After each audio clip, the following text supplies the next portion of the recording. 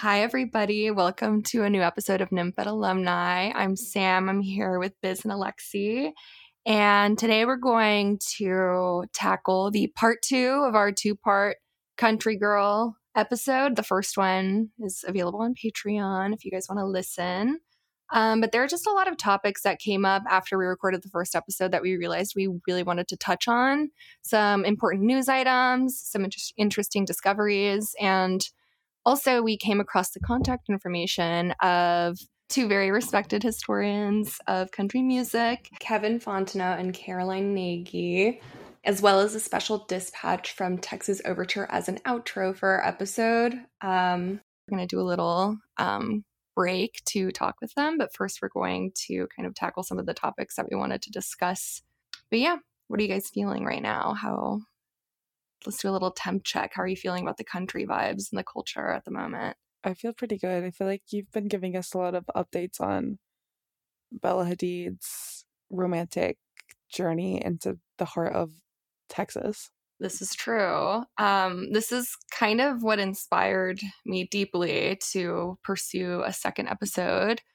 Important news item is that Bella Hadid was spotted at the Fort Worth stockyards with a cowboy named Adan Bañuelos. She was on a date there, and I was really excited because I love the stockyards. I love Fort Worth. I myself have been on a nice romantic date to the Fort Worth stockyards, and I found this really interesting in her absence from the public eye because I think before I get into that, I think it's important to explain what the Fort Worth stockyards are. I think it's difficult to break them down what they are specifically, mostly because they're not exactly one thing. They're best described as a historic district in the old part of Fort Worth, and it's like a number of small oddball exhibits like the John Wayne Museum, the Stockyards Museum, various country luxury shops like Lucchese, King Ranch, Tacovas, and then also a small strip of honky tonks and dive bars. And it also remains an operational stockyard with a small rodeo arena.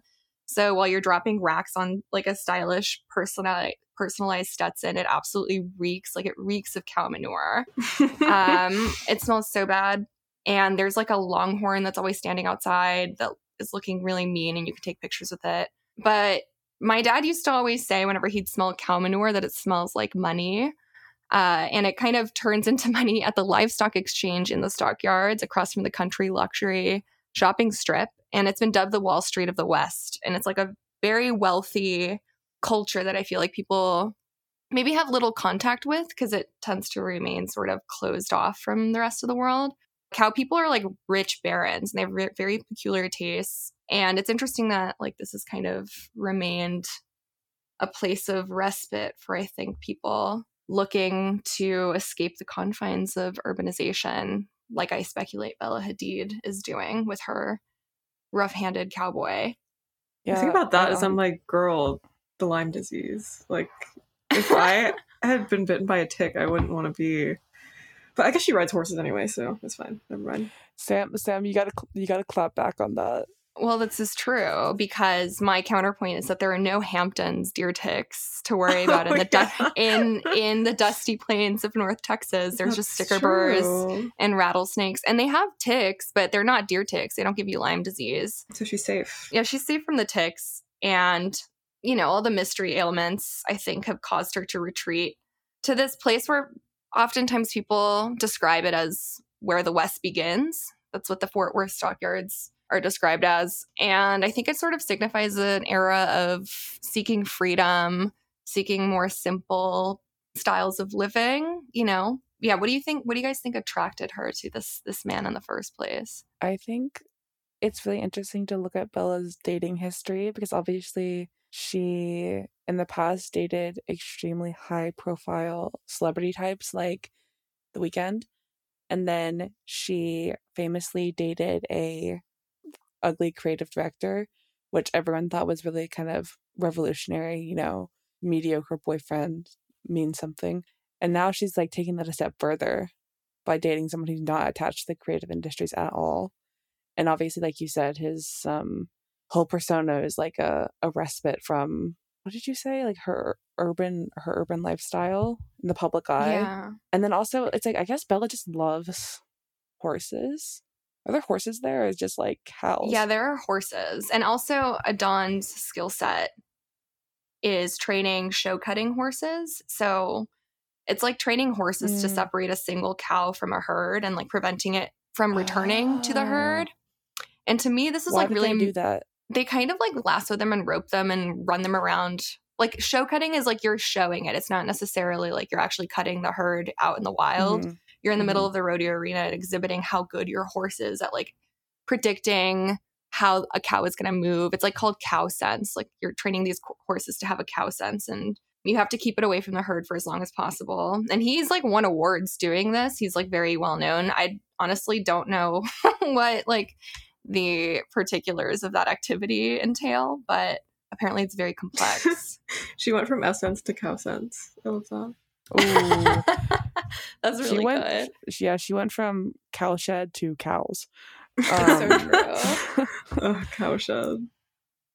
Yeah, I think it seems cool that she's doing this, but yeah, I do think it's definitely symbolic for, I guess, an overall turn away from the glamour and trappings of urban life, it seems.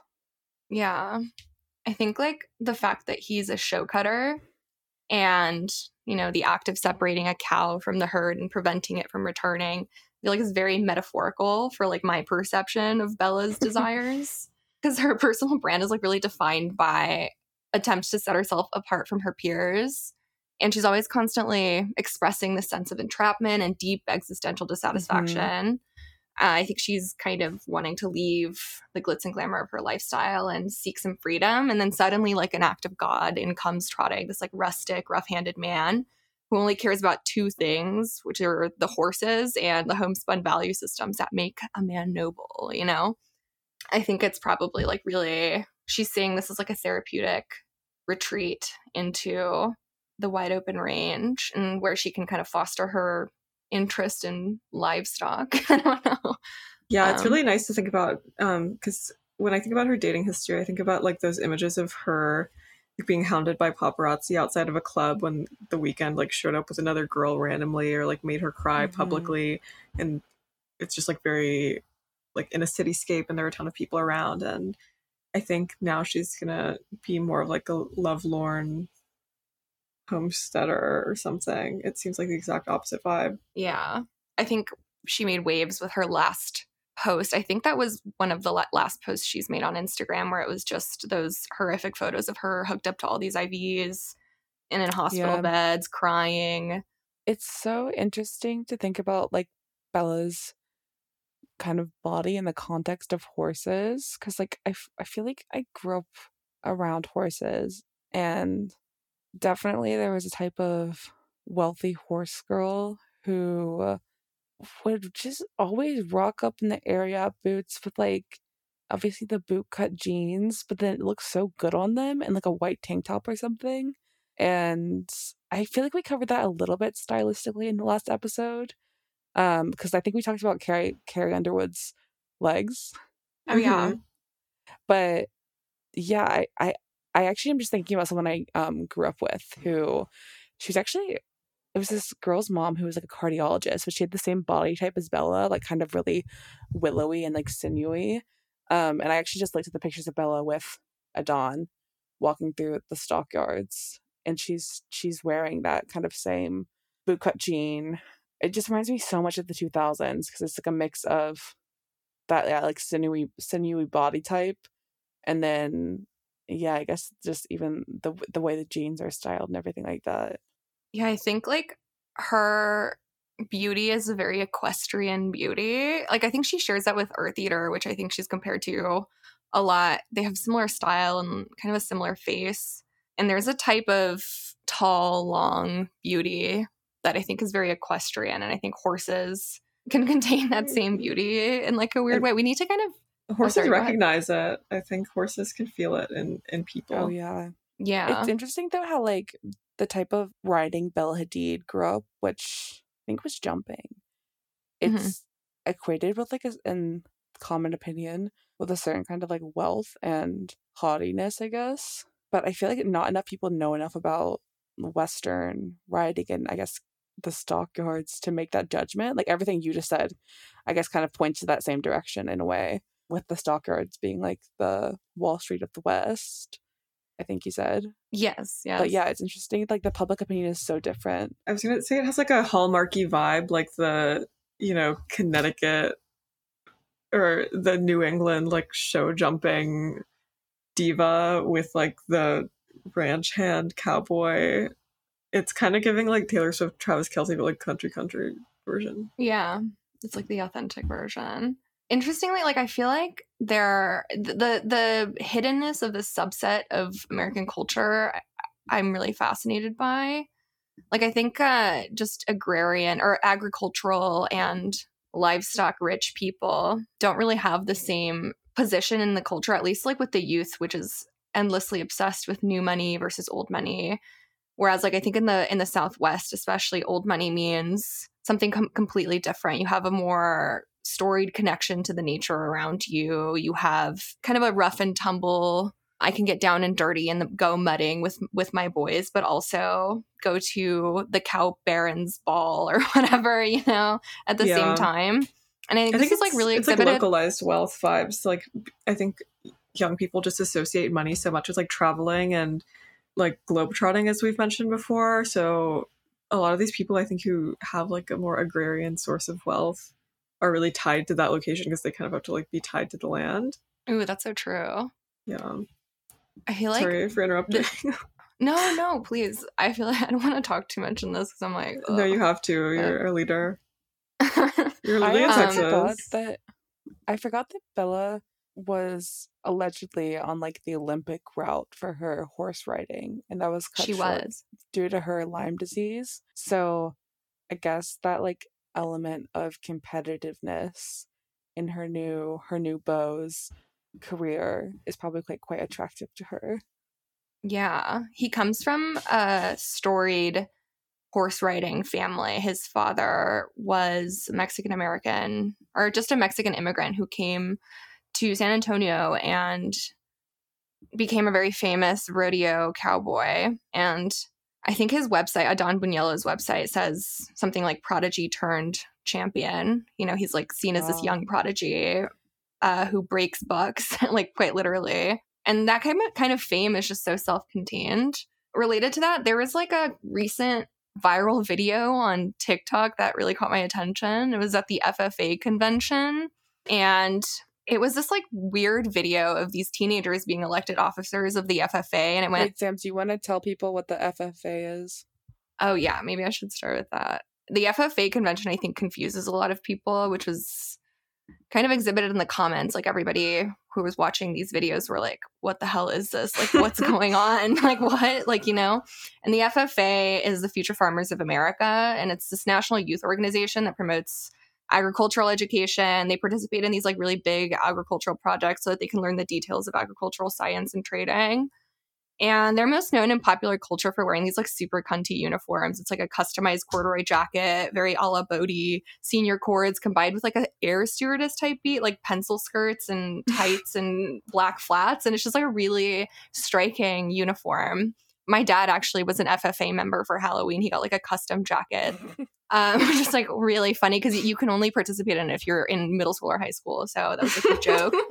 But there's this huge convention every single year where all of the members of Future Farmers of America go and sort of participate in all these activities. They all meet up with each other. And there's also members of the FFA who are elected as representatives for different regions. And the video that went really viral was this kind of like a massive arena with like all this huge crowd of everybody wearing that same very cunty, sleek uniform. And this man was like calling out names of people who were the representatives elected, and the kids, whenever their name was called, they would be like running and falling and crying like they were on Maury. Like it was so insane. And it was just like made like no sense, and everybody was so confused. They're like, what is this? Like I've never heard of this. And I just feel like it's interesting that the subset of America is like completely hidden from popular view. I grew up with people that were in the FFA, but that's a more rural activity. I think the town I grew up in was like a little bit too big for that to be super influential. But Lainey Wilson performed at the FFA, I think, is what people were saying. They have these like, they have like a little fashion shopping mall inside the FFA convention where all these kids were like wearing Lainey Wilson outfits and like getting dressed to like go to this concert. So it is like a really big part of our culture that I feel very like poetic about. You know, I feel very poetic about modern farming and like farming in general, because I feel like it's really lost on us city dwellers that the cycle of life and death is like literally their trade. Like I spoke about this related to intercollegiate meat judging in our bibliography on Patreon in August, which is kind of adjacent to FFA in that it combines these like harsh and vulgar realities of our agricultural supply chain with a collegiate disposition. It's these members of the agricultural science division at a college going into meat coolers and judging the quality of meat for hours on end. And this is like a competition. And I just think it's funny to like look at the like really sleek FFA uniforms and imagine these kids genetically modifying a pig to be like super fat.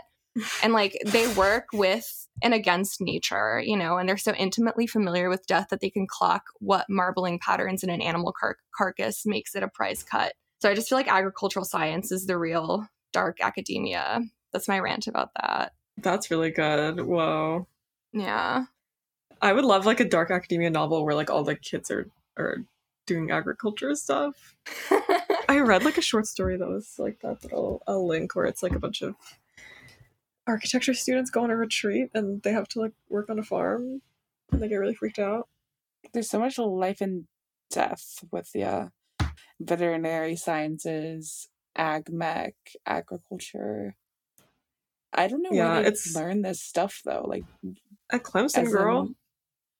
Yeah, but like, they're in middle school. Like, where are they going after school to learn this? You have a sponsor at your school, and yeah, you just, I don't know. My school had like it was kind of on farmland, and so there was like a barn that the like FFA kids would go to. I remember them like coming into class late and being like, sorry, like a goat was giving birth or something. And then there was an FFA day where they were allowed to like ride tractors onto school property and kind of do like a show and tell thing. That's cool.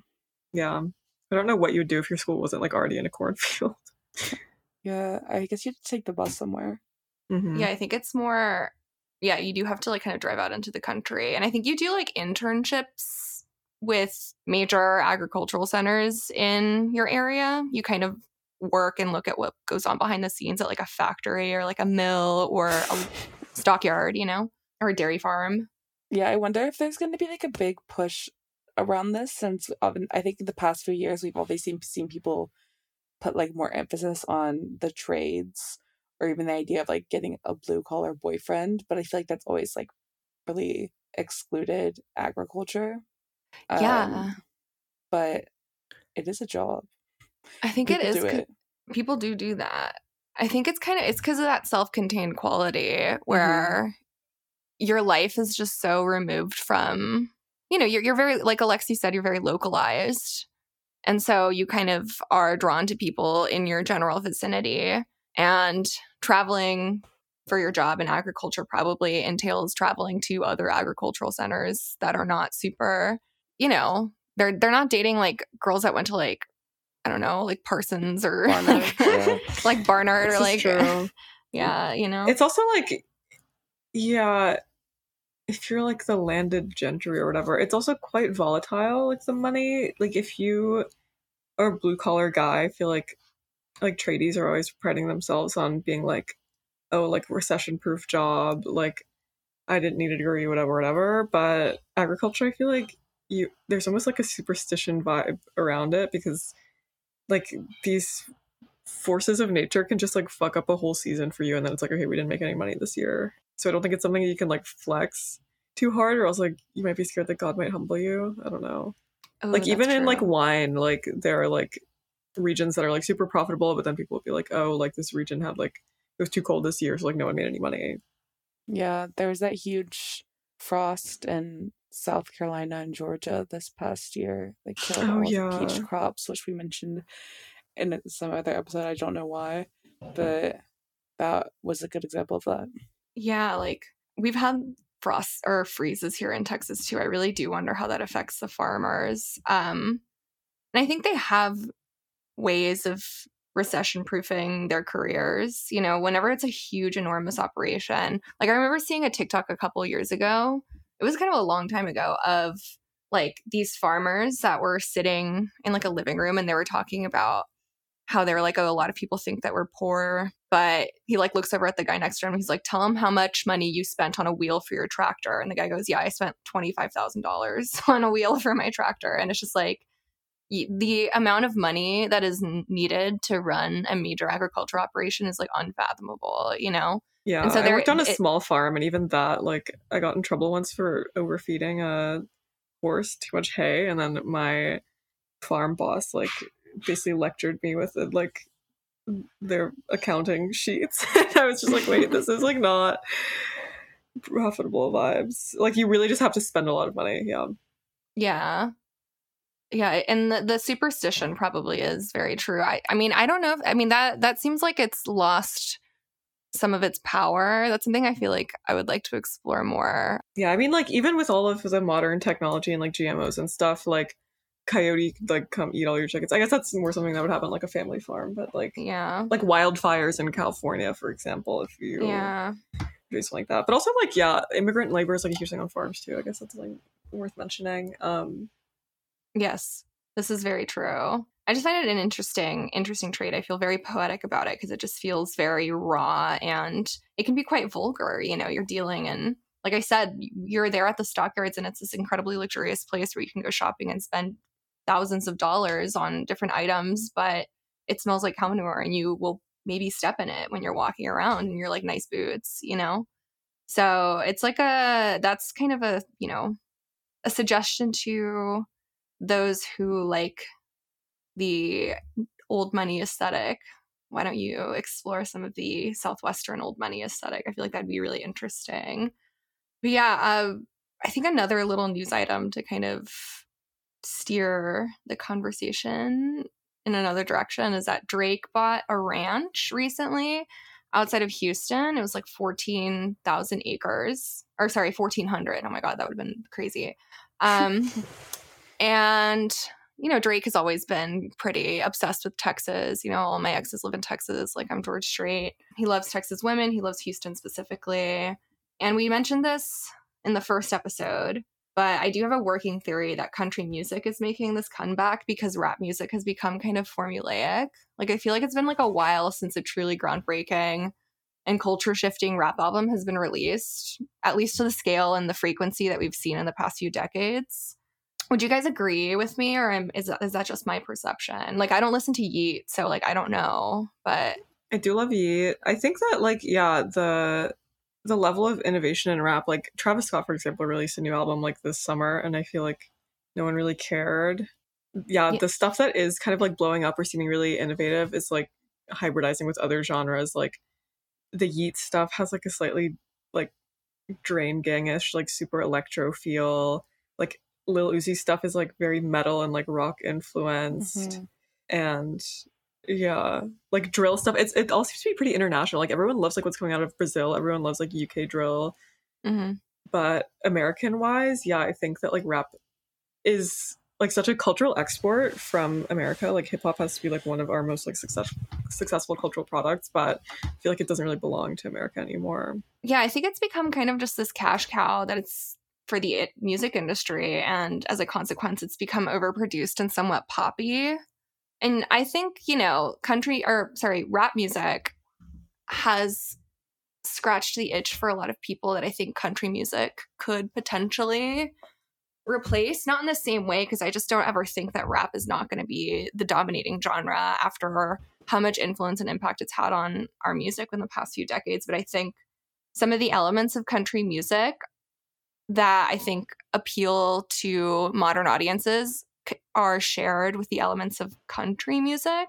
I have a whole thing about this, but basically, like, I think they just have like a lot of intersecting themes. You know, they have this like both have this culture of exaggerating masculinity and boasting. And there's also a paradoxical struggle between hedonism and redemption, which I will get into brief here in a moment. And the musical muses of this music are criminals, drug users, drifters, hustlers, you know, people on the down and out struggling towards success and balancing the many paradoxes in their culture. And I can kind of get into this a little more right now, unless you guys want to chime in on a comment. I want to say that we talked a bit about bro country in like the last installment of this episode, and I like found the article that originally coined that term, which I feel like these like articles that used to coin stuff used to be really good. It was originally published in New York Magazine, but it was published by this guy Jody Rosen in 2011, and maybe there was a follow-up in 2013, but it was mostly about the song Cruise by Florida Georgia Line, and it made a really compelling point about how what we know as bro country, which everyone always was like, oh, this is what's ruining country music, is essentially just like hybridizing with hip hop. Just like the instrumentation of it, like you don't hear like a steel guitar, like any of the traditional instruments that you would hear in a country song. Like the guy just has twang, but then like it's like a trap beat. And then he was like citing all of these collaborations between country musicians and rappers. Like Florida Georgia Line had a remix with Nelly that was like always on the radio. And there's also this really crazy song that I found out about through this article called Accidental Racist by Brad Paisley and LL Cool J. Oh yeah, I remember that. Yeah. Which had, let me find some of the lyrics. It was like absolutely insane. It was like, if you don't judge my gold chains, I'll forget the iron chains. I was like, what are you talking about? My God. If you don't judge my do-rag, I won't judge your red flag. Stuff like that. So there was an attempt to be like a unity song, like a it was a Blur song. Yeah, and then one of the lines at the end is "R.I.P. Robert E. Lee," but I've got to thank Abraham Lincoln for freeing me. That is crazy. Yeah, I remember when this happened, and it was so insane because it wasn't really that long ago. I feel like it was probably like 2014. When was it? 2012, 2014, around 2013. Yeah, 2013. Yeah, like I mean, I guess it's like 10 years at this point, but I remember when that happened because it was like, just because I'm wearing a Confederate flag doesn't mean that I support like the South, like, and enslavement. It's because I'm a Lynyrd Skynyrd fan or whatever. And it was just like super like crazy. And that was like, I think the beginnings of the downfall of bro country, genre, at least in the public eye. Like Brad Paisley, it used to be such a star. And I think after that, everybody kind of was left with a bad taste in their mouth. Whenever they started doing shit like that, it just totally ruined the perception of like country music. And I think really solidified some ideas about country that made people kind of associate it with Republican politics, with, you know, racism in the South, which was something that country music worked for decades and decades and decades to separate itself from. And so I think I feel really resentful towards bro country because I think it totally removed itself from its roots as a genre and also made it quite clean. Like I think that one of the biggest impacts it had upon the genre is that country was always a bit more, I guess it romanticized like a more rough and tumble life, and bro country really appealed to the sort of Protestant, very tight-lipped, you know, I'm a good girl type thing, you know? And that wasn't really the spirit of it for a long time. And now with these new musicians that are coming up on the charts, I think they're kind of redefining what people maybe have perceived about country. Yeah, I mean, we talked about Morgan Wallen last time, but his collabs with like Lil Durk have been really, really successful. Yeah, it's interesting because I do think rap fans and country fans, not bro country fans, and I think traditional old style country music, I think it shares a lot of stuff with rap music. And I know that that's kind of, it sounds like a reach, I think, but I think it's very true. Like our guest, which will come on later in the episode, studied under this country music historian called Bill C. Malone, and he recommended this book called Don't Go Above Your Raisin, which was fantastic. And thank you so much, Kevin, for recommending that book to me. There is a chapter in it called Rambling Man, and they talked about what I mentioned earlier about the divided Southerner, which is a simple man torn between hedonism and piety. And I'll read this quote from that book. It said, "Everywhere one sees the contradiction of Southern working class life and the struggle between the polarities of belief and conduct that established the tension that had made country music appealing. Here again, I have been much influenced by the thinking of W.J. Cash, his famous man at the center who was elemental in thought and impulsive in action, and moved readily between the poles of hedonism and piety, the conflicting demands of Saturday night and Sunday morning." Whoa. And I think that's good. Beautiful quote. And I think it really embodies the struggle that country musicians speak about. One of the most consistent themes in older style country music is the theme of salvation and backsliding. There's this long and storied history of criminality and drug use in the lives of country musicians. Much of the music was born and bred in prison cells. And Malone kind of calls this the rambling impulse. He explains, and this is a quote, that the yearning for the open road in country music springs from a sense of failure just as much as it did from this machista desire for unfettered individualism and freedom. This feeling of entrapment in your circumstances of poverty and maybe failure in your personal life. But I feel like this paradox can kind of exist in rap music as well, which champions the individual man and his struggle towards success, attempting to keep his honor in the face of adversity, and often hearkening back to religiosity with frequent cries, God did and God's plan, while also participating in this paradoxical hedonism. And I think also part of the appeal of country music is not just that it is bred out of this plain-spoken attitude of the South and working people. It's also this incredible romance of country music, which since its inception has expanded the imagination of the working person and provided escape from their oppressive circumstances by bathing the humdrum of rural working life with these epic tales of romance and adventure. And I think a similar mechanism is used in rap music, which historically has romanticized and valorized the lives and struggles of poor Black people who are often forced into the same paradoxical circumstances of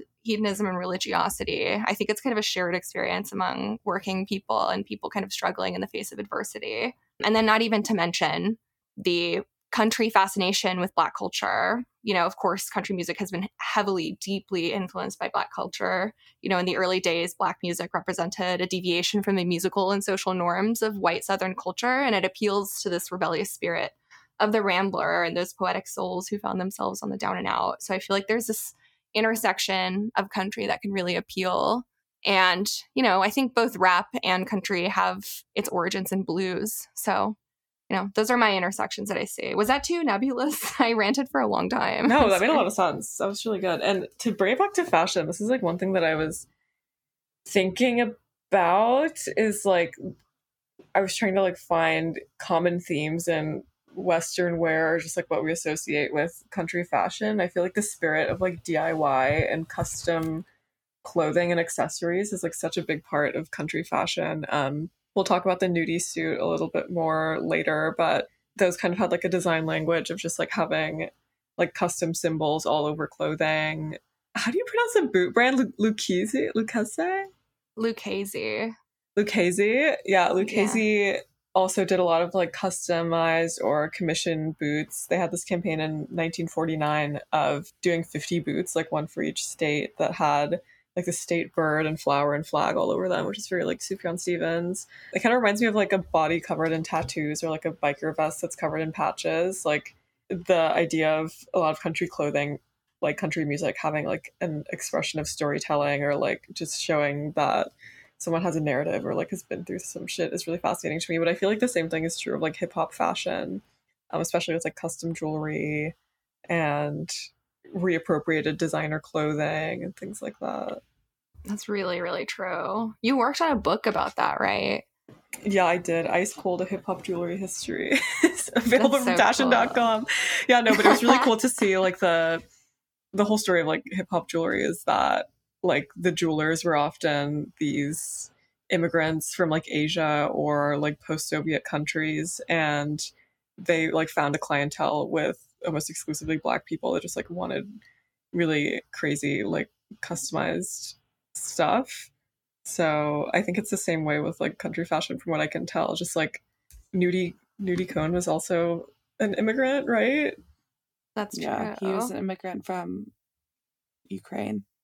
Yeah. Whoa, we need to wake up the it's always Eastern Europeans who cater to weird custom. Yeah, I honestly self-expression vibes. Yeah. When I was researching Nudie Cohn, I honestly is one of those things where it feels kind of folk art. What was your inspiration for doing this? Why did you do this in the first place? Why did he start making these suits with, embroidery of dogs and plants and garlands and eagles? So, like, I honestly haven't figured that out yet, but Rachel Tashjian wrote about nudie suits in the context of what they mean for American fashion and actually them entering hip hop, because we mentioned this on the last episode as well, but Post Malone started wearing them, and that was a big thing. Because I think Post Malone also used to be kind of like a weird battleground for values. Like, was he a shithead? Was he not? You know? Yeah. And yeah, she spoke with the granddaughter of Nudie Cohen, who said that her grandfather came up with the idea to add rhinestones, and that's like where it really took off for his suit creations, which is interesting because it's like another connection to kind of the idea of like bling. And also Rachel mentions in the article she wrote that there was a boom in Western clothing in the 50s and 60s, which honestly I wasn't thinking about in the last episode. Yeah, that Caroline Gnagy, who we're going to have on later, wrote about this for the Oxford Handbook of Country Music. And she referenced the popularity of Hollywood singing cowboys like Gene Autry and Tex Ritter and Roy Rogers as like heavily influential upon this country style. The boots and handkerchiefs and the embellished pearl snaps became all the hype. And Nui Cohen came in and kind of swagged it out even more. And even with she even referenced the homespun clothing, but kind of in a very different context, you know, pre-war country dress oftentimes harkened back to this sort of growing up country motherly nostalgia. Women were often put in these pinafore dresses, gingham dresses, homemade clothing, bobby socks, overalls for men. And it oftentimes signaled a sense of like morality and tradition. You'd see these artists like the Poe Sisters get up on the stage at the Grand Ole Opry wearing these little cute outfits, very country sweetheart. And Gnagy quotes an interview with Nellie Poe Yandel, where she states that everybody wore bobby socks in the 1940s. I don't know what they would have done if they'd ever seen us dressed up in adult women clothing. Long as you was a little girl, you was all right. So it was kind of like whenever you dressed up in this sort of motherly / girlish manner, it dispelled sexual connotations for the kind of audience that country was kind of targeting for that style. That's so funny to me. Like, it's really, I always see videos about different offshoots of Coquette, and I'm like, whoa, this is literally like the farmer's daughter, like Coquette origin story. And it's really funny to hear about this going back so far in like country music history, just like dressing like a little girl. Yeah, there's even a page for it on Aesthetic Wiki, and it's like, yeah, gingham, like white socks. It's really funny because I think like in the modern day, unfortunately, I mean, we've talked about this a ton on the podcast, but I found it most striking that in pre-war America, dressing up like a little girl kind of signaled a dispelling of sexual connotations. And like with the rise of Coquette, the rise of kind of girlhood core style dressing and attitude, you know, I think it's kind of signaling a sexual connotation, which is quite dark and demented. No, it's obviously become so sexual. Like the movies that are referenced on the Wikipedia page for Farmer's Daughter are like X, Pearl, Carrie, Texas Chainsaw Massacre, Lolita. And like all of these are like tragic tales of like horror, you know? Like, yeah. When did it get so dark-sided? Like, is there no representation of this where the girl like doesn't end up covered in blood or like, you know, porn or something? Yeah. We need to bring back wholesome Farmer's Daughter vibes. The term Farmer's Daughter is from the movie X. The porno that they make is called Farmer's Daughter. Oh my God. And so it's like, Farmer's Daughter, take two. And that's the song that they always use on TikTok. If my mental math is adding up right. I mean, I think it's like it's a trope from before that, but it's like a stock character in a lot of stuff. But yeah, I think girls probably did bring it up from that TikTok audio. Yeah, it's like so bizarre and interesting. That transition is fascinating to me. I really want to, you know, when we talk to Caroline and Kevin, I really want to talk about like the transition from pre-war to post-war Western wear, because I think there was like a pretty significant transition there. But I think, Nudie Cohen. Is it Cohen or Cohen? It's probably Cohen, right? Cohen. Yeah. It's just Cohen, isn't it? COHN. I think it's just Cohen. Yeah, I want to hear more about his life because I know, Biz, you did a very deep dive on this man. And I think, I hadn't heard of him until you brought him up, so I think we need to restore his name in the public eye because he was so deeply influential. Yeah, I mean, I honestly don't know that much about his life specifically, but he was definitely like some sort of savant, in my opinion, or kind of like outsider artist, I think. But his first, I guess, big clients were people like John Wayne, Porter Wagner in the 50s and the 60s. And I mentioned this last episode as well, but Elvis was probably, besides Graham Parsons, the most famous nudie costumer.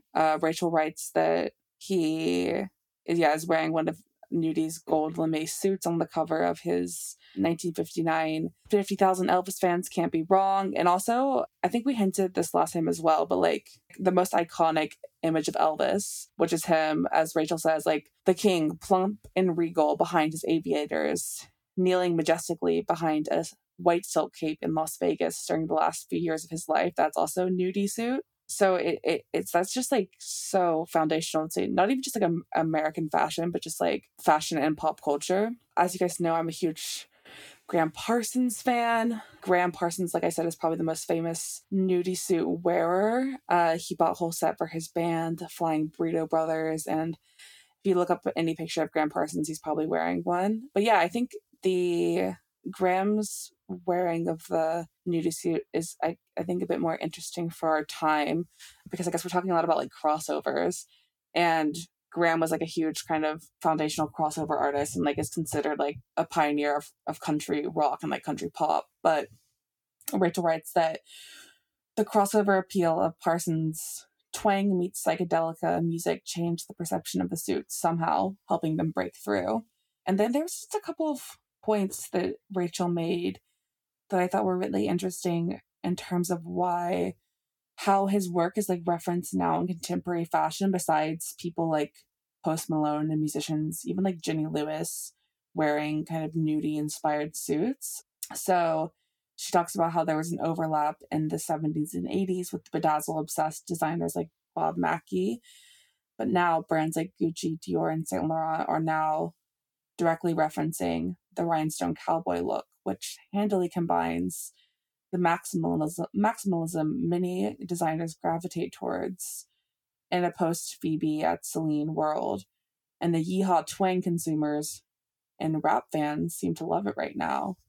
When did she write this article? Let me double check, because yeah, I mean, thinking about the styles Gucci was putting out in like she wrote this in 2019, so like mid to late 2010s, all feel like they reference this heavy embellishment and kind of tailoring that nudie more or less invented. But she also mentions that, so his granddaughter talks about how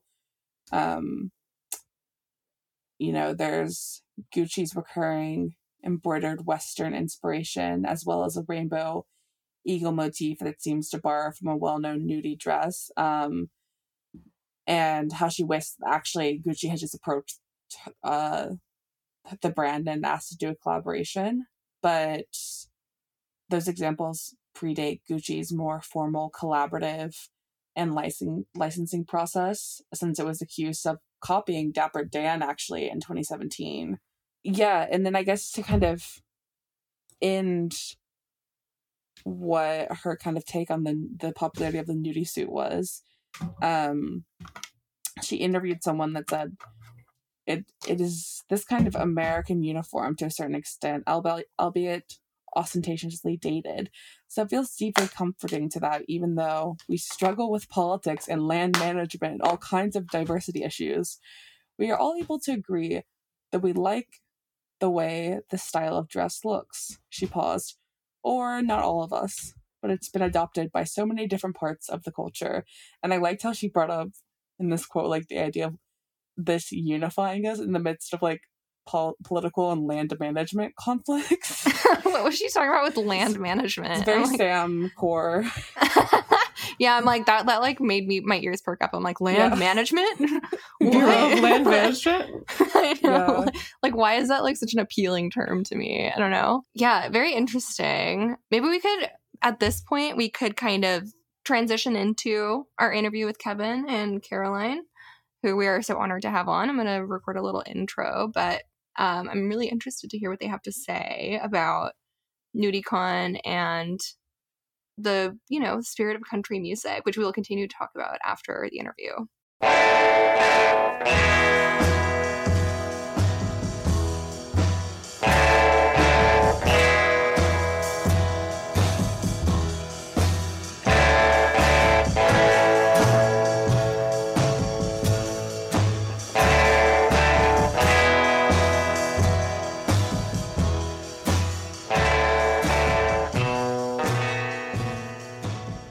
Would you guys like to introduce yourselves and kind of explain some of your work and background? Sure. I'm Caroline Gnagy, and I am a musician in the roots music industry, also a fashion fanatic, and a writer about country music, mostly early to mid 20th century. Cool. And I'm Kevin Fontenot. I'm a native of Louisiana and academic historian, educator. I had the great opportunity to study with Bill Malone, who's the founding historian of country music history.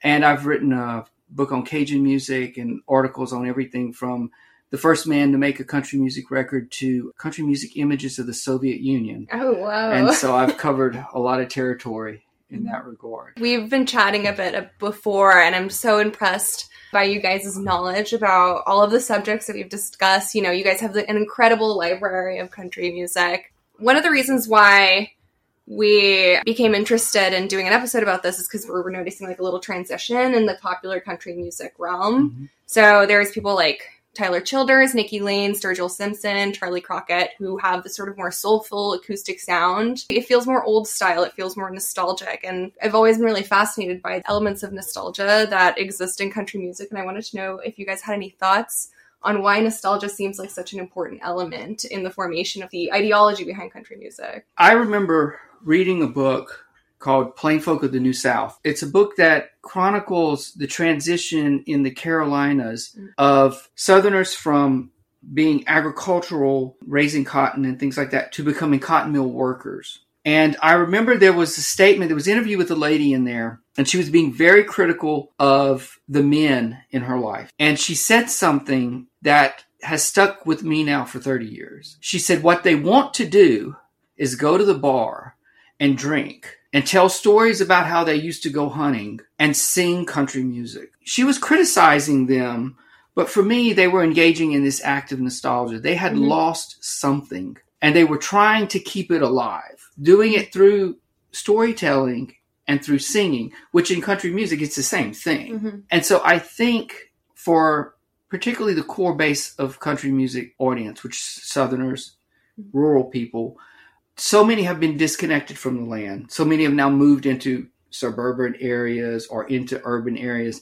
They're searching or remembering another world, a set of values that meant something that was a real, maybe they don't see this world as authentic. For the musicians, I think it's inspirational. People were like, but wait a minute, there's this real thing back here that we need to get back and draw on. But the thing they're doing is not what was there before, but it's rooted in it. So you get, you look in the 70s, you get the outlaw movement. They're saying they're going back to Hank Williams era, skipping over the Nashville sound. But they're all recording in Nashville. But none of the music that they're playing sounds like Hank Williams. The artists you're talking about are in that stage. Mm-hmm. That is interesting, because I found it interesting that you mentioned how this outlaw music did not sound anything like the Hank Williams sound, but it had the attitude of Hank Williams. And something else, when it comes to nostalgia, country music is called country because it is something that should be reminding you of home. The very genre was developed in the 20s, and so nostalgia was such an important part, something home, something stable. And then as the Depression raged and then World War II, that yearning for stability, that yearning for going back home when things were simpler, even as we burgeon forth into the industrial age, we get to radio, then television, it remains something that's sort of grounding. As country music grew as a genre, I think that the industry started to take hold. The nostalgia was certainly part of it, but the genre was built on nostalgia. So I think that the artists of today, Sturgill Simpson, Nikki Lane, and even Lana Del Rey to a certain extent, they have the thoughts in their hearts of the old music. And that is nostalgic for them, but feels less commercial. And I think it's really interesting. It's a genre built on rusticity, authenticity, etc. Yet it's one of the most commercial genres that there is. When I think of artists today who I think are playing real solid country music, Sonny Sweeney, who I heard just the other day sing Good Hearted Woman with Jesse Coulter, and it blew me away in the car. I never heard it. I actually almost wanted to stop and pull over. Oh, wow. Because it was that good. Her, Brennan Lee, who's one of the best songwriters out there right now. Notice I'm talking about women because I honestly think they're doing some of the most interesting and the best music right now. And, you know, he's been around a while, but Dale Watson. Oh, I love Dale Watson. Doing, you know, always in the history of country music, there's been the establishment, and there have been these pockets of people who are bucking it. You had the Opry, you had the Hayride, the Louisiana Hayride, which was a wilder, freer show. And then after the Hayride went under, Bakersfield came up out in California. And eventually all of it gets folded into the bigger scene. That can't happen until after World War II. Because before the war, you have a lot of regional cultures, and they're being marketed to by the major record companies. The development of the country is, the development of the country music genre. And eventually, post-war, Nashville became the center. As Nashville became the center, and so that's when you start to see, in addition to the civil rights movement and the women's liberation movements of the 60s, you start to see artists come through who are anti-establishment and not ashamed to show it. Today's artists like Sturgill Simpson, who's great, Charlie Crockett, you know, they're using all of those genres and they're doing the same thing. They're trying to operate outside of the Nashville commercialized music.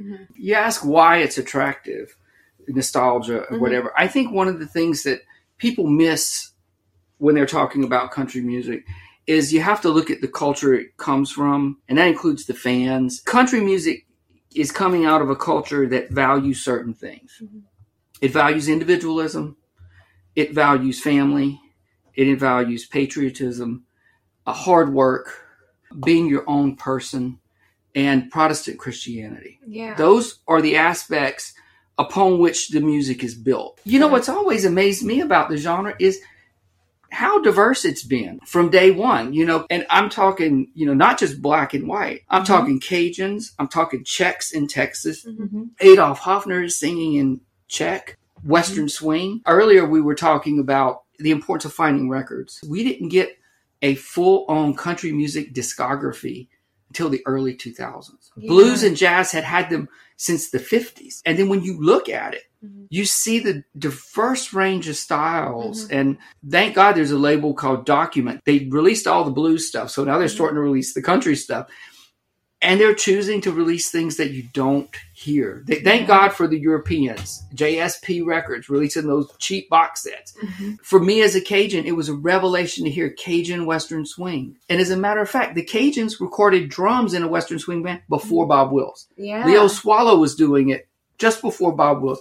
So the music is incredibly diverse. It's not just a white guy with a guitar. In the early 2000s, Man of Constant Sorrow became this gigantic hit. All of Clear Channel radio management in Nashville was astounded. They're like, how does this is not part of our like demographic. Country music radio is totally a thing. And in fact, I believe that it's a big contributor to not necessarily what's popular, but certainly what's out there. I go to these conferences on country music, and my dear friend Don Kuzik, who's a historian of the industry, always likes to say in the 1990s, it was decided by radio. Country music was going to be marketed toward suburban women. And Then do suburban women want to hear bro country because they want to see the guy in the tight white shirt singing about getting drunk and eating watermelons? Is that what they want? What's interesting is we talked about in our first episode this sort of like almost like a homoerotic potential for bro country because there's like such a very muscular man, hyper masculine man, and it's a very polished image. I think almost like the antithesis of a lot of country music. Well, not only is it a very polished image, it's a very polished sound, which is the antithesis of everything they're trying to represent. That's true. They don't sound like a broken down old pickup truck. They may talk about it, but they sing. I don't think their pickup trucks got scrapes from hauling firewood in the back. And they didn't have a little Datsun or a Ford Courier that didn't have no liner in the back. And those themes in bro country have also been in country music for a long time. They just didn't dominate the way that they did there for a while. It's interesting because the relationship of women to country music has always really fascinated me. There's a specific attitude adopted by female country musicians about empowerment that really balances a lot of complexity. Dolly Parton and Loretta Lynn, who have this sort of flavor of empowerment. Even Tammy Wynette, even though I think that's like a controversial figure. These women, they have this attitude of empowerment and really toughness. And they pair that with hyper feminine presentation. And as someone who knows a lot about country fashion, I wanted to ask what your take on that was and how women throughout the history of country have balanced and expressed themselves through the country aesthetic. Well, it's a couple of things. This is 2023. Country music began 100 years ago. The first released record was Fiddlin' John Corson in 23. Yeah. So I guess what I'm saying is the very beginning of the genre, it was primarily dealing with barn dance shows on the radio, etc., and performances done by the audience. So women's presentation in the 1920s until the 80s, maybe, there's a very strong expectation of how you're supposed to be. Back in the day, the 40s or 30s, in order to even appear for anybody outside of closed doors, they had to meet very specific representations of what a female would be. In the 20s, it was very strongly, you were a sister, you were a mother. If you were married, you basically were out. They were not supposed to be independent, single, and singing country music. There were no female solo artists. They were either sisters, families, sister duos on the radio in these barn dance shows. They just weren't. They had to be accompanied. And if they got married, unless there was some way that you could shove under the rug the fact that they were married to one of the people, like a lot of them led different lives from what their presentation showed. They didn't sing if they were married. I interviewed Leona Griggs Stewart, who was part of a group called the Taylor Griggs Louisiana Melody Makers, recorded in the late 20s. And she was a mandolin player. And I interviewed her, and her husband told me that it was one of his great disappointments that his wife, when they got married, chose to stop singing because he met her at a performance. And that was one of the things he loved about her. And he wanted her to sing. And she told him, I'm married now. I'm not supposed to do that. Married women don't do that in public. And then I think about Cleoma Bro Falcon, who was a pioneering Cajun woman, who also, she performed in public, but was either with her brothers or was with her husband. Outstanding performer, but she had to be in that context. And she was a flapper in 1920s Crowley, Louisiana, and divorced. Yeah. She could have had a reputation attached to her, but she didn't. Right. I just sitting here thinking, in the unexpected ways that women in country music show up in culture, Anna Kendrick's Cups. Oh, the Cup song. That's right. That's a Carter family song from the early 1930s. And, oh my God. You're kidding. Yeah, no, it is. And that song is a Carter family song. Yeah, That's crazy. And it shows up, because I remember seeing it the first time, and I'm like, why do I know this? I know this song. And then later, it escaped me. And then a friend of mine, she did a paper at the International Country Music Conference and revealed, and it was, oh my God, that's what it is. They have two songs that have very similar titles, so you have to be careful. Another family group with two women. June Carter, of course, Johnny K, also from that family, but predominantly women. But, as if in a family environment, they were the stars of their day for sure. They sold a lot of records. Yeah. Okay, so then World War II happens. During the war era, women go out into the workforce. So there's a little more freedom associated with a woman. In country music, women represented where women were in the culture at any given time. on the conservative end of that. Post-war, you start to see Kitty Wells, I think when it was 49 or something like that, somewhere in there, very early 50s. You start to see the first women that have solo country music records. So the image has changed slightly in order for this to be palatable, acceptable, respectable to the fans who are the buyers of the records. What's really interesting, and it has me thinking, because these like grander archetypes of wife, mother, daughter, sister that seem to be recurring within a lot of older country music. You wrote about in your article for the Oxford Handbook of Country Music, Caroline, that the Hollywood cowboy was this huge influence upon the fashion of country music. And when I think about the Grand Ole Opry as well, which we were talking about earlier, people like Minnie Pearl, and, you know, there were these characters and archetypes that were really embodied and kind of switched around within country music. And so one thing that I was a little bit fascinated by, as mentioned in Bill C. Malone's book, was this element of fantasy and escapism in country music that these archetypes almost like operate in. And it feels like country music is really attached to these very rustic, simple, down-home values. But the presentation of it deals with these grander fantasies, and it's like a very exaggerated presentation. And I wanted to hear what you guys' thoughts were on that, because flat out, that is not so much gender, that is class. I think that, in country music developed in the 1920s, the stock market crash in 1929, the subsequent depression, this is when country music was taking hold as a genre. Every single one of the artists, the female artists that I admire, has talked about the time that they were in the audience of another performer and they said, I want to do that. And the reason they want to do that, they were captivated by the clothing, the accessories. I think the cowboy helped find an identifiable genre that for country music that worked well. The country is the farm, the mountains, and the Western is the cowboys. So that became the identifiable aspect of country music, the dominating aspect. But in addition, the development of designers such as Nudie Cohn, Nathan Turk, who was the first one, really started to take hold with these performers. They were not able to afford custom-made clothes. These designers had a unique aspect. They had already started designing for the cowboy movies and stuff, so they started to present that. And that's where it became like if you work hard, you can afford to dress like this. It became a status symbol. It was a status symbol. If you want to look at the images that country music artists in the 20s and 30s had to choose from, most of them were formers. By far, the majority of them had come from the form. There's nothing sexy about that. Most of them wanted to be respectable. A lot of them wanted to wear business suits. You look at Jimmy Rogers. He is a natty dresser. I mean, he's got skimmer hats, boater hats. He is a natty dresser. But that doesn't sell the image of this music that really the industry wants. So then you look at what do they have?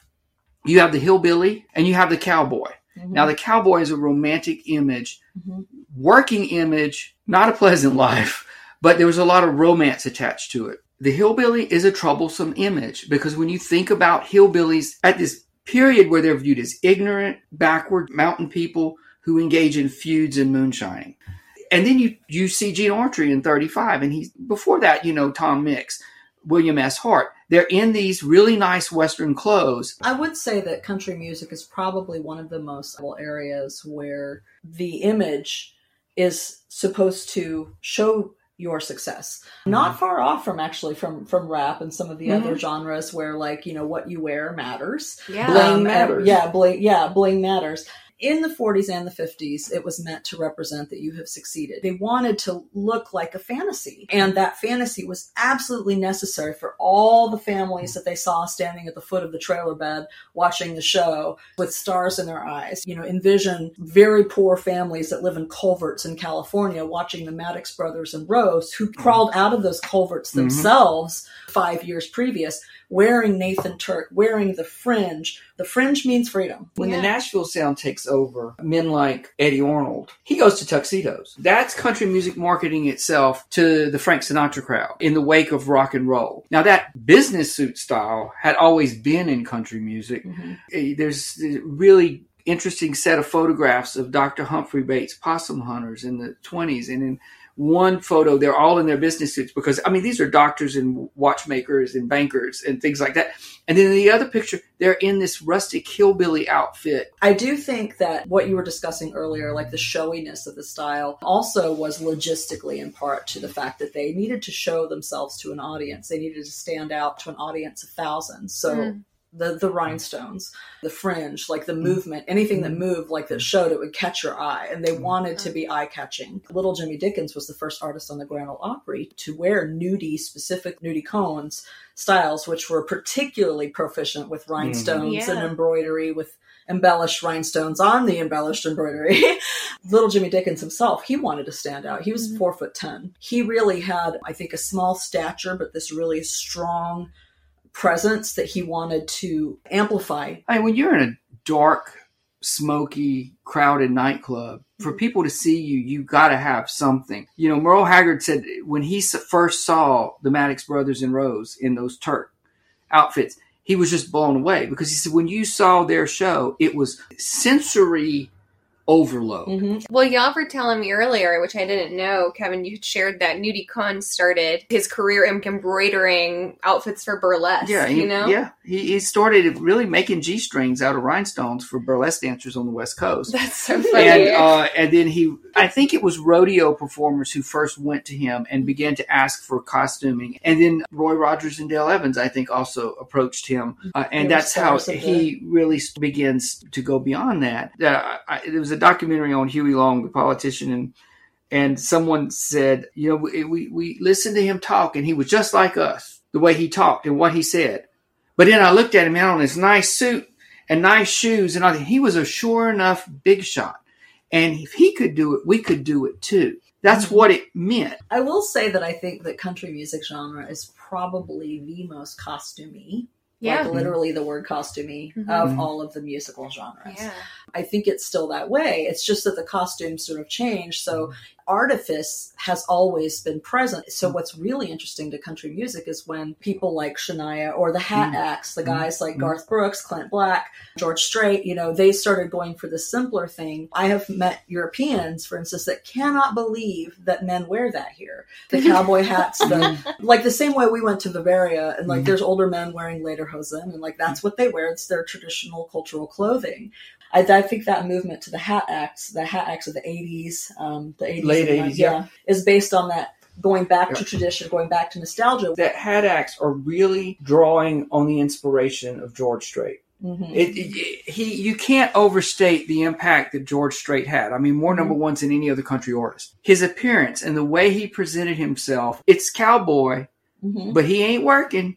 He's made it. He's a sure enough big shot because he's got them creases. Yeah. You know, and he can afford to have his Western shirt. He can afford it. And George, if you're listening, I love you, but I'm not criticizing you, man. You made an image, but he brought back that classic Western look without the jacket. It was just with the shirt. You know. Well, he's also from Rockport, Texas, which is nearby my hometown, and so I think a lot of that dress and that style of dress that he has. It's a very Mexican-American part of Texas. It's South Texas.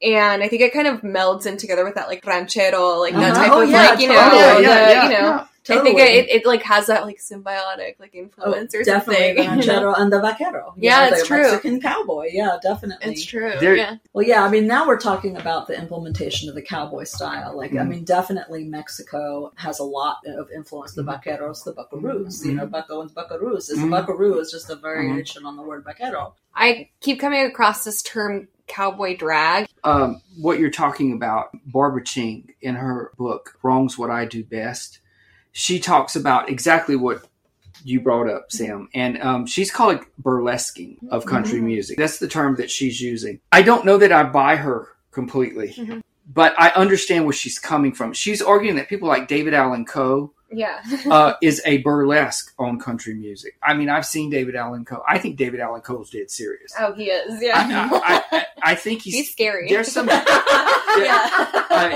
no afraid. Allan Man Coe. I know. But what you're talking about, she's dealt with that in that book, and I would, if anyone's interested in that, I would suggest they look at that. Yeah, it's really interesting because I think it just has this very exaggerated presentation that feels like a caricature, you know. But I can see that he's fair because he went to jail several times and was, he was in reform school with Charles Manson. Oh, that's right. Yeah. I forgot about that. Yeah, I have a copy. Which one of them reformed? Definitely David Allen. I have a copy of a book that he wrote here, and there's a section that says "Why Charlie Why," and it's about his relationship knowing Charles Manson. And, you know, which brings in another aspect of country fashion I had never thought about. And this the biker trucker element that comes into it, which is sort of a modern cowboy because it's the leather vest and the chaps. No, that's definitely been something since Easy Rider came out. Yeah, basically. I mean, the only time I've ever hung out with Hells Angels was at a David Allen Coe concert. Oh, wow. And, they treated me very nice. I absolutely you live to tell the tale. I have absolutely no complaints about them. Yeah. Related to the dichotomy of salvation and backsliding, we were talking a bit before about Don't Go Above Your Raisin by Bill C. Malone. And a term really stood out to me called the divided Southerner, where Bill C. Malone kind of talks about this dichotomy often found in the music and the lives of country singers of, you know, backsliding and salvation. It's the conflicting demands of Saturday night and Sunday morning. Saturday night, Sunday morning is how it's usually portrayed. But I don't think you can divorce them. They're intimately linked. And if you grow up in the South and you grow up in a Protestant church, and I grew up Southern Baptist, there's this thing that you do in Protestant Christianity where when you become a Christian, when you accept Christ, you have to proclaim it to the church. You walk the aisle of the church and then you face the congregation and you tell them that you are a sinner and you are in need of salvation. Some people go beyond that simple statement. You're not required to go beyond that statement. But some of them, particularly men, will tell you what they have done. I'm a drinker. I'm a fighter. I'm running around with women. I do all these things. And they will go through it. And I'm in need of salvation and Jesus can save me. Okay? I look at this and to me, I call it the hell of a man speech. They're saying they're not weak by becoming religious or faithful because they've done all this other stuff. They're recounting it. And they will often later say, well, you know, Jesus saved me from a life of all these things. And it's almost like, yes, they're reformed, but they're keeping that masculinity that within them. And this sort of confessional thing is very common in autobiographies written by country male musicians. Either they're saved by their religious faith or they're saved by, like George, a woman. And often that woman is standing in for that religious faith, that Christianizing femininity. It's an idea that I think about quite often. We were talking about nostalgia and all of that. I want to invite your listeners to go find a song by Tom T. Hall, and it's called Homecoming. And it's a song that I have thought about a lot over the years. It's basically one side of a conversation of a country musician in the 60s returning home to visit his father. And I'm not going to comment on it. I just invite them to listen and think about some of the things we've talked about. It's a beautiful story song that encapsulates so much of what we've been talking about in this. I bought this ring in Mexico. It didn't cost me quite a bunch. In the business that I'm in, it's putting up a front. I guess I should have written that to let you know that I was coming home. I've been gone so many years, I didn't realize you had a phone. I saw your cattle coming in, boy, they're looking mighty fat and slick. I saw Fred at the service station, told me that his wife was awful sick. You heard my record on the radio, oh well, it's just another song. Once again, thank you to Carolyn and Kevin for joining us on NYMFED Alumni. If you would like to hear more from them, an extended cut of our interview will be available on our Patreon, and we will be linking their works in our show notes, so make sure to check that out. Now, back to our regularly scheduled programming. Well, let's talk about Townes and Graham and the Trustafarian thing. Oh yeah, this is like my personal utopia. I love it. It's my personal hay yard, my hay bale, my hay loft. Yes. It's your Roman Empire. Yeah, it is. I just love these guys so much. I mentioned Graham Parsons already, but I guess him and the musician Townes Van Zandt, who we also mentioned in the last episode, speak to the same genre of country music widely. And they also speak to the same type of person, which Rachel points out in her piece that Graham Parsons was a Trustafarian. But he's also like, I don't know, I like the idea of like Trustafarian cowboy or like poor little rich boy country music star. Yeah, I guess, you know, Townes Van Zandt was born into a prominent and wealthy Texas family in 1944. His dad was a corporate lawyer. He's musically inspired by people like Hank Williams. He actually references Elvis as well as one of his early inspirations. And yeah, I mean, I feel like we somehow always like talk about, maybe we don't, but the University of Boulder, it feels so significant, like culturally. Like I think all roads lead back. Certainly all Trustafarian roads lead back to the University of Boulder or Boulder in general. Yeah, I think Boulder is like the Trustafarian HQ to this day. Definitely very much the vibe of Boulder, Colorado. We talked about that in the in Aspen, in Aspen. Yeah, that's what I was thinking. That's what it was from. But yeah, he went there and he sadly got an issue with binge drinking and depression, and so his parents had to come collect him. And in terms of his public image, it's super enduring. It's a cult figure, certainly. And I guess what I like about him is that, I mean, I guess he was hard on his liver, but I mean, like, he was just like living hard for no reason. I mean, he was from a really wealthy family, but he's in a documentary called Heart-Worn Highways, and he always chose to kind of live in like a trailer or kind of really run down bare bones home. And in this documentary, you can see him just drinking straight whiskey in the middle of the day, you know, playing with guns. But then if you like look at images of him, I always feel like you can just see elements of his preppy upbringing and his style. And I always find that, yeah, definitely. Yeah, I think he has that like popped collar, and also he has like a certain elegance and androgyny about him, which I think is very characteristic of the preppy mannerisms. You know, he's always wearing like, much like a hobo too, he's always wearing like blazer jackets with like holes in them, and like, that's what I mean. You know, like, yeah. His name is Townes, which is like his mom's maiden name, which is extremely a certain type of wealthy Southern person. But yeah, in his album Townes Van Zandt, he's wearing khaki pants, cowboy boots, and an Oxford shirt rolled up to his elbows. So yeah, I always found like there's like a element of prep within his style that, even with the things like the oversized blazer, which obviously just ties so well into kind of like the undone look of the origins of Ivy style, that you don't really see in someone like, even like Graham Parsons, who was way more leaning into like the psychedelic cosmic Americana. Yeah. I mean, I love him as well. His son is actually, this is kind of like a tidbit if anyone ever wants to visit the place of my hometown, Corpus Christi, is his son gives fly fishing tours in Port Aransas that you can like hire him to do like fly fishing. And he's like the spitting image of Townes Van Zandt. It is striking. And he never knew his father. And he feels quite conflicted about his legacy with him, and he very similarly kind of retreated out into like the boonies. Like, it's very much swampy vibes where he just loves to fly fish. And I watched him in some like Netflix TV show about hunting, and he's like so poetic about fish and how much he like relates to fish and how he really respects them, which I find to be like an attitude with hunters in general. They have this like really deep respect for the animal that they're hunting.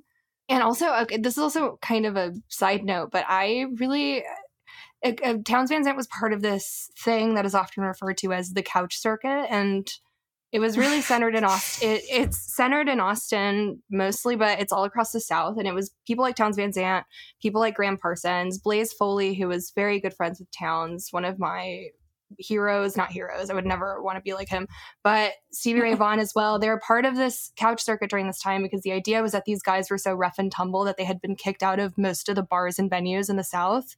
And so most of their performances took place on people's couches, and much of the recordings that you hear them on take place in people's homes, you know, made by their friends. And I can never find anything about the couch circuit. If anyone can give me some more insight about this, I would really appreciate it. But yeah, like, it's interesting because both Graham Parsons and Townes Van Zandt and Hank Williams and Blaze Foley and even Stevie Ray Vaughan, they all met very bitter, lonely ends, you know? Graham Parsons' death is fascinating to me because he was just like a UFO nut who just like did so many drugs in Joshua Tree that he died, which is really sad.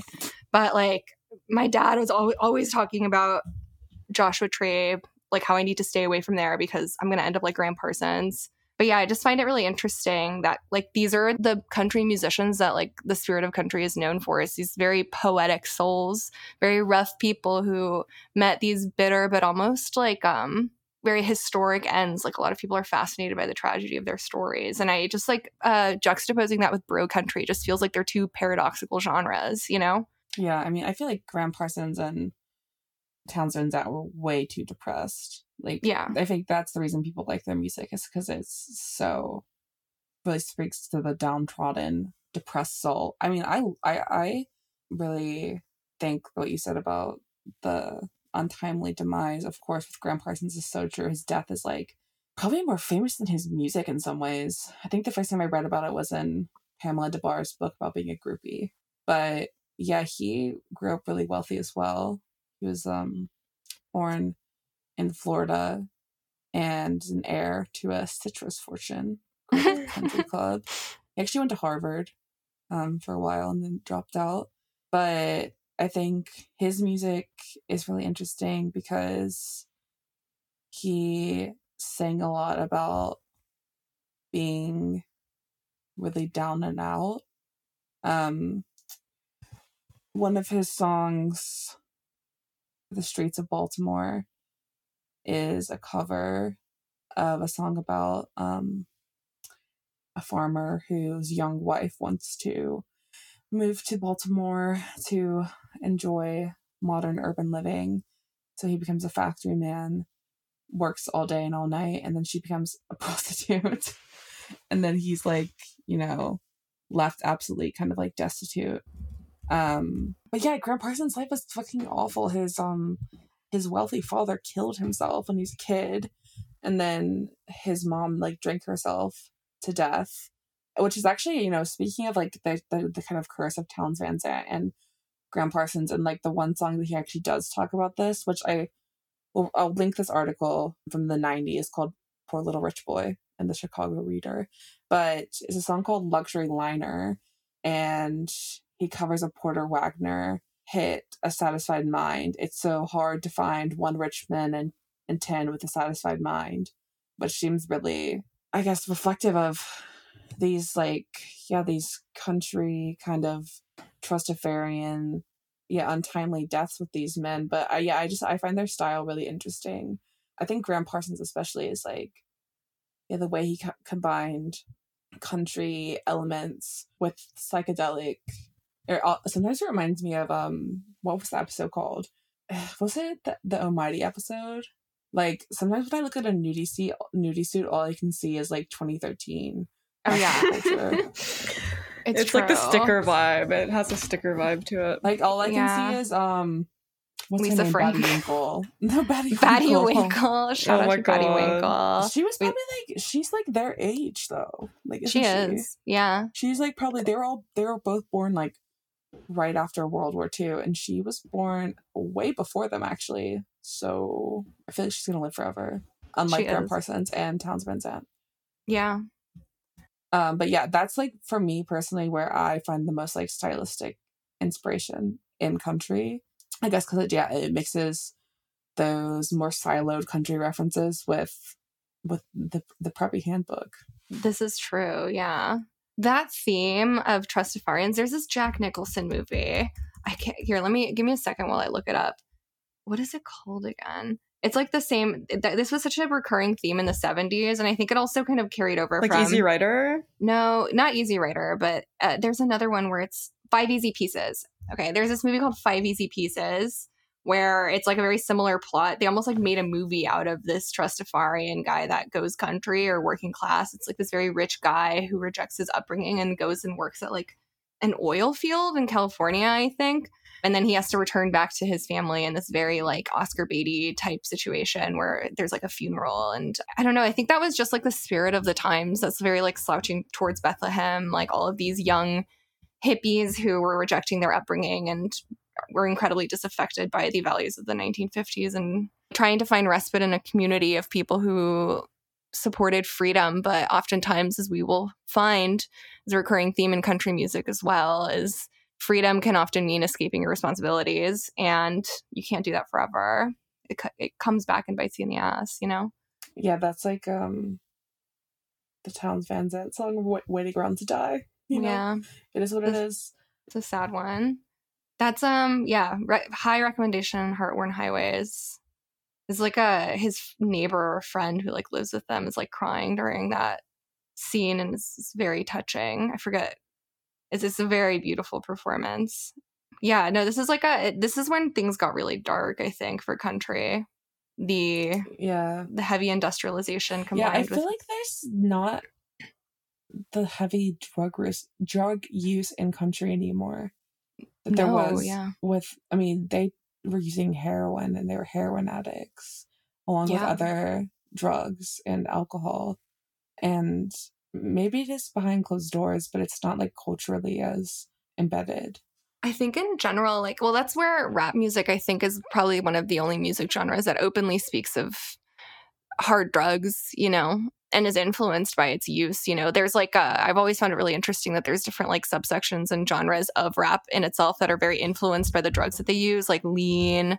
You know, I think there's like a Bay Area rap was really influenced by like taking Molly and mushrooms at the same time, and fizzing is what they called it. And it was like, I just think that we don't really have it. The music industry has become so polished and such a cash cow that I think they would never allow their artists that have any popularity to participate in any activities like that. It's sad. We like really do need that outsider aspect. Like, I'm thinking about the line in Townes Van Zandt's Waiting Around to Die that's like about like her name's Cody and she's the nicest thing I've seen, which is like a love letter to Cody, which is really connected to rap. Yeah, he would have loved the Xandamet. Oh. He would have loved. He would have ate that up. He would have, yeah. Oh my god! Because he would have gone to one of those Xandemic high schools, because it seemed like those Xandemic high schools were like wealthy people high schools. You know what I mean? Like, it was like people. Because I don't know. The Xandemic didn't hit my high school for some reason, but I mean, maybe it did, and I just didn't see it. But I don't think it did. But I think it was like LA high schools that were, you know, like the very nice schools where kids were kind of going buck, getting buck. Mm-hmm. Speaking of buck, shall we talk about buckle bunnies? Yeah, we should. But I do have to wrap up kind of soon. Oh, yeah. Well, maybe we could add that into the questions for the Discord. Ooh. Yeah. Which I have some listed here. Since we're wrapping up, we have a few tidbits we want to kind of throw in here.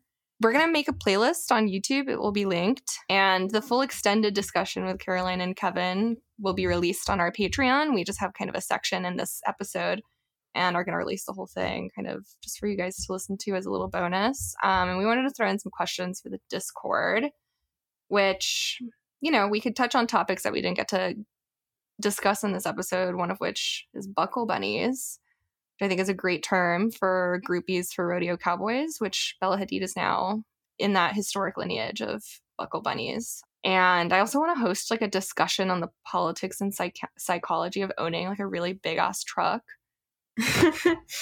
Like, I think it could be a really interesting discussion. And also would love some personal testimonials from former or current participants in FFA or other collegiate agricultural science activities.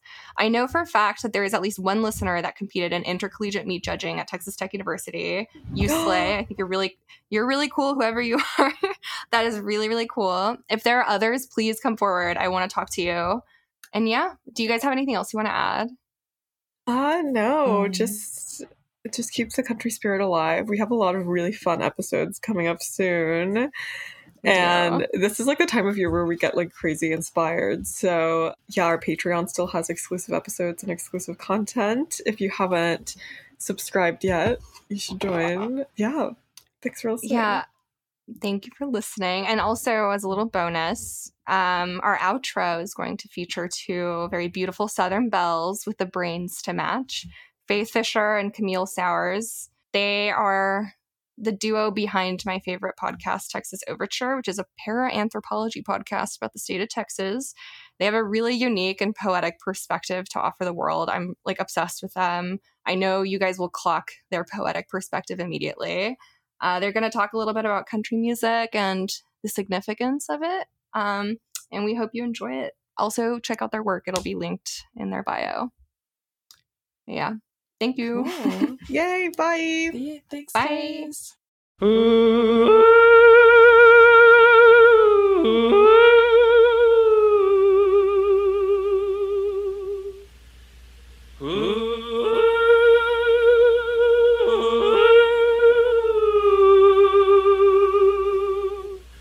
Hey guys, I'm Camille. I'm Faith.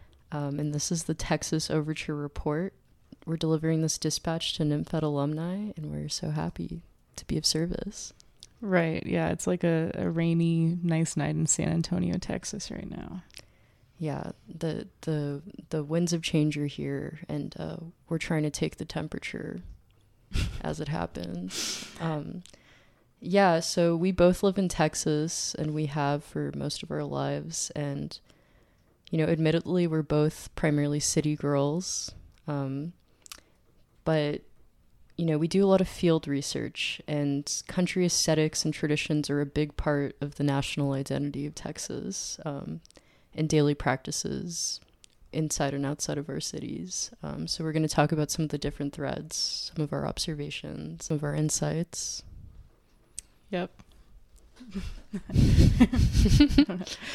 What have you noticed, Camille? What do you think? Well, when Sam first reached out to me about this, the first thing that I thought of that I kind of wanted to meditate on was my experience as a former soccer girly, traveling out into the country to play games, going to College Station for soccer camps, and the thing that kind of stuck with me through all of that was like kind of some of the sartorial aspects of the culture there, and I think girls who play soccer in Texas, it does seem to be a sort of like more rural pastime. It seems to unite, you know, the girls living within the cities and the girls outside of the cities. But there was kind of like a pervasive uniform that I noticed that these girls would wear throughout this time, outside of their team uniforms, of course. And I'm talking, you know, pre-wrap headbands, T-shirts tied with hair ties so as to, you know, make them fit closer to the body, a tank top pulled underneath with the lace trim, Nike Elite shorts, layers upon layers of rubber bands with Bible verses and Livestrong bracelets, and then, of course, the Buc-ee's T-shirt. Yeah. And to our non-Texan listeners, you might not know what Buc-ee's is. Faith, do you want to attempt to... It's like if a gas station were an amusement park. You know, you go inside of a Buc-ee's and everyone's like dripping wet for some reason. Somehow everyone is like looking for another person. Like they're all calling out like, "Ma!" You know, there's like jerky everywhere. Everything is sugar coated. There's layers of T-shirts with like a beaver, you know. My overbite is sexy. But like the American flag is in the background, or like the, you know, there's like a light NRA theme, or, you know. No, it feels like the end of history. Buc-ee's does. It's like, okay, the human project has led to this, in a way that's both like beautiful and, I don't know, kind of tragic, and you know, unsettling. If you're not prepared for what you're, you know, for entering a space like that. Yeah, it does feel like the pinnacle of human existence has resulted in the creation of the beaver nugget, which is one of their popular branded items, which I'm not even sure what that is. I don't even know what it is. But you know, Buc-ee's, it was founded in 1982 as just kind of like a country store that people would stop by before they went to the lake. But then it became so popular that it started expanding into these like mega fauna versions of itself, and I think in 2003. So now, you know, driving through the country in Texas is characterized by like, you know, billboards kind of warning right. of an incoming Buc-ee's. It's kind of like I feel like wearing a Buc-ee shirt is kind of like the Texas version of coming back from a cruise with like cornrows or like beads in your hair. No, because totally. Because you can tell that they went out of the city. And it's like, oh my God, where did you drive to? And they're like, yeah, I went and visited my family in Kentucky or in Texarkana. Or yeah, like we went out to the lake and I got to ride on like Brad's my uncle's pontoon. motor jet. Yeah, my uncle's boat. That's a very apt way to describe it. So then like these like cool soccer girls would always be wearing Buc-ee shirts. And I was always like, I don't have one. I feel excluded. But I think that's a very notable aspect. What about you, Faith? What was the first thing that you thought of given this prompt? I was running through some of the choices that I and my colleagues make, and I was thinking about what feels sometimes like a country specific need to have like a trusty item, specifically like a trusty pair of boots or a trusty cowboy hat. You might come across any given terrain. I have a trusty hat and a trusty pair of boots, and if I'm not wearing them, I keep them in my car, among many other like trinkets and closet staples. And they feel like they're like melded to my feet and head. It feels like an extension of myself. I had like a trusty cowboy hat that I'd wear to the river all the time, and I'd put like the little river rocks in a pouch that was inside the hat. It came with a little secret pouch. Oh my God. Yeah, and I would only ever realize that I had already put rocks there during the next river trip when I was going to put more rocks there, which is kind of fun. As for boots, I had a friend who kept like a trusty pair of red cowgirl boots in her car because she'd leave the house. She lived on a little ranch, and she'd want to wear her kitten heels and her Mary Janes. But then when she would get back every night, there would be a rattlesnake waiting at the gate for her. So she'd have to, change it. You don't want to be like clacking away from a rattlesnake on the rocks in kitten heels. No, a rattlesnake doesn't want to see your coquette like LeBuc, little Mary Janes. He's gonna get your ankle. Yeah, absolutely. And he won't feel bad about it because you're such an easy target. You have to fortify yourself. I think one of the most like stunning stories of a trusty hat was once some of the girls and I were out in Terlingua, and we like came across a Mexican restaurant in a very desolate part, which it's all kind of desolate, but it's like the sort of thing where you turn around a very sharp mountain and there's like a neon dancing smiling jalapeno in the distance, and yes, and it feels like an illusion or something. And we ate, and then I came out, and there was a talkative fellow that I met who... A drifter. Yeah, very much so, a drifter. And he was carrying a guitar, and so I was like, oh, are you a musician? And he was like, no, I actually don't know how to play the guitar. I've never learned, but I've carried this with me for like 15 years. And I thought that was really amazing. And then he told me a story about how back in the day, he was wearing this beautiful hat that had like feathers sticking out of the band around. Some plumes. Yeah. And he told me a story about how back in the day, he used to sleep in the mesquite bushes because he had nowhere else to stay. And then like a huge gust of wind took the hat off of his head and carried it into the distance, and he lost it. And it was lost to him for several years. And then one day he was down back in the mesquite bushes again. When you're down bad, you're down in the mesquite bushes. Mm-hmm. And a huge gust of wind brought the hat back to him. And it was beautiful. God, truly, that story has never left me. I was also on that trip, but I was in a different car, so it was like me and the drifter were two ships in the night, and I didn't get to kind of gaze upon him firsthand, but I saw a photo, and I did a painting. He's really magnificent. Yeah. The idea of a trusty object is really interesting. Like, for example, in the Texas Overture office, we have a lava lamp on the table, and I think that's my trusty lava lamp. It's like crystallized and an amorphous blob. But I wonder like what it is about Texas that like makes that like beckons one to kind of adopt an object, and then maybe it's like it feels so expansive and cinematic that like you kind of develop sort of like a static, like platonic ideal wardrobe or like setting definitely. or something to like kind of live up to the legend of the land or something. Yeah, I think like probably in the earlier days too, things being so expansive and spread out, it was like if you have something, you can't just replace it. So yeah, you have to like keep your objects close and make sure that they matter to you and that they will come back to you if they ever get lost. Totally. The last thing I kind of wanted to talk about is kind of, you know, on the topic of like aesthetics and like clothes, is kind of like the music scene in Austin in the 70s. And it was centered around this place, or at least, you know, if you ask the right people, they'll tell you it was centered around the Armadillo World headquarters, which was a venue that was only around 10 years, but it had people like Willie Nelson and Merle Haggard and Jerry Jeff Walker.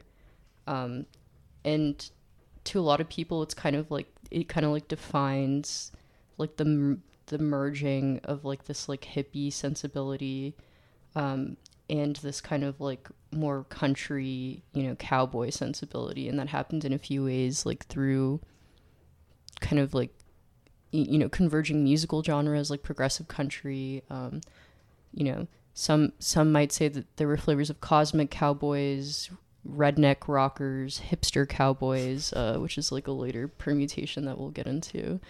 But one of the ways that there, you could kind of like statistically tell that there was something happening here was the sale of Lone Star beer. And you know, I know this isn't as popular in other states.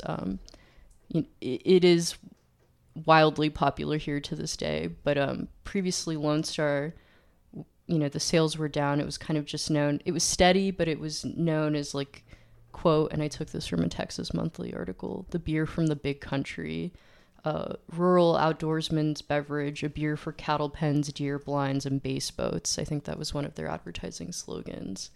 But then as this kind of music scene and cultural scene development started to take hold and like, you know, corresponding with national shifts and like attitudes around the war and stuff, you know, sales started to boom, and the Armadillo World headquarters sold more Lone Stars than any venue in Texas, outside of like the Astrodome in Houston, which is like a stadium.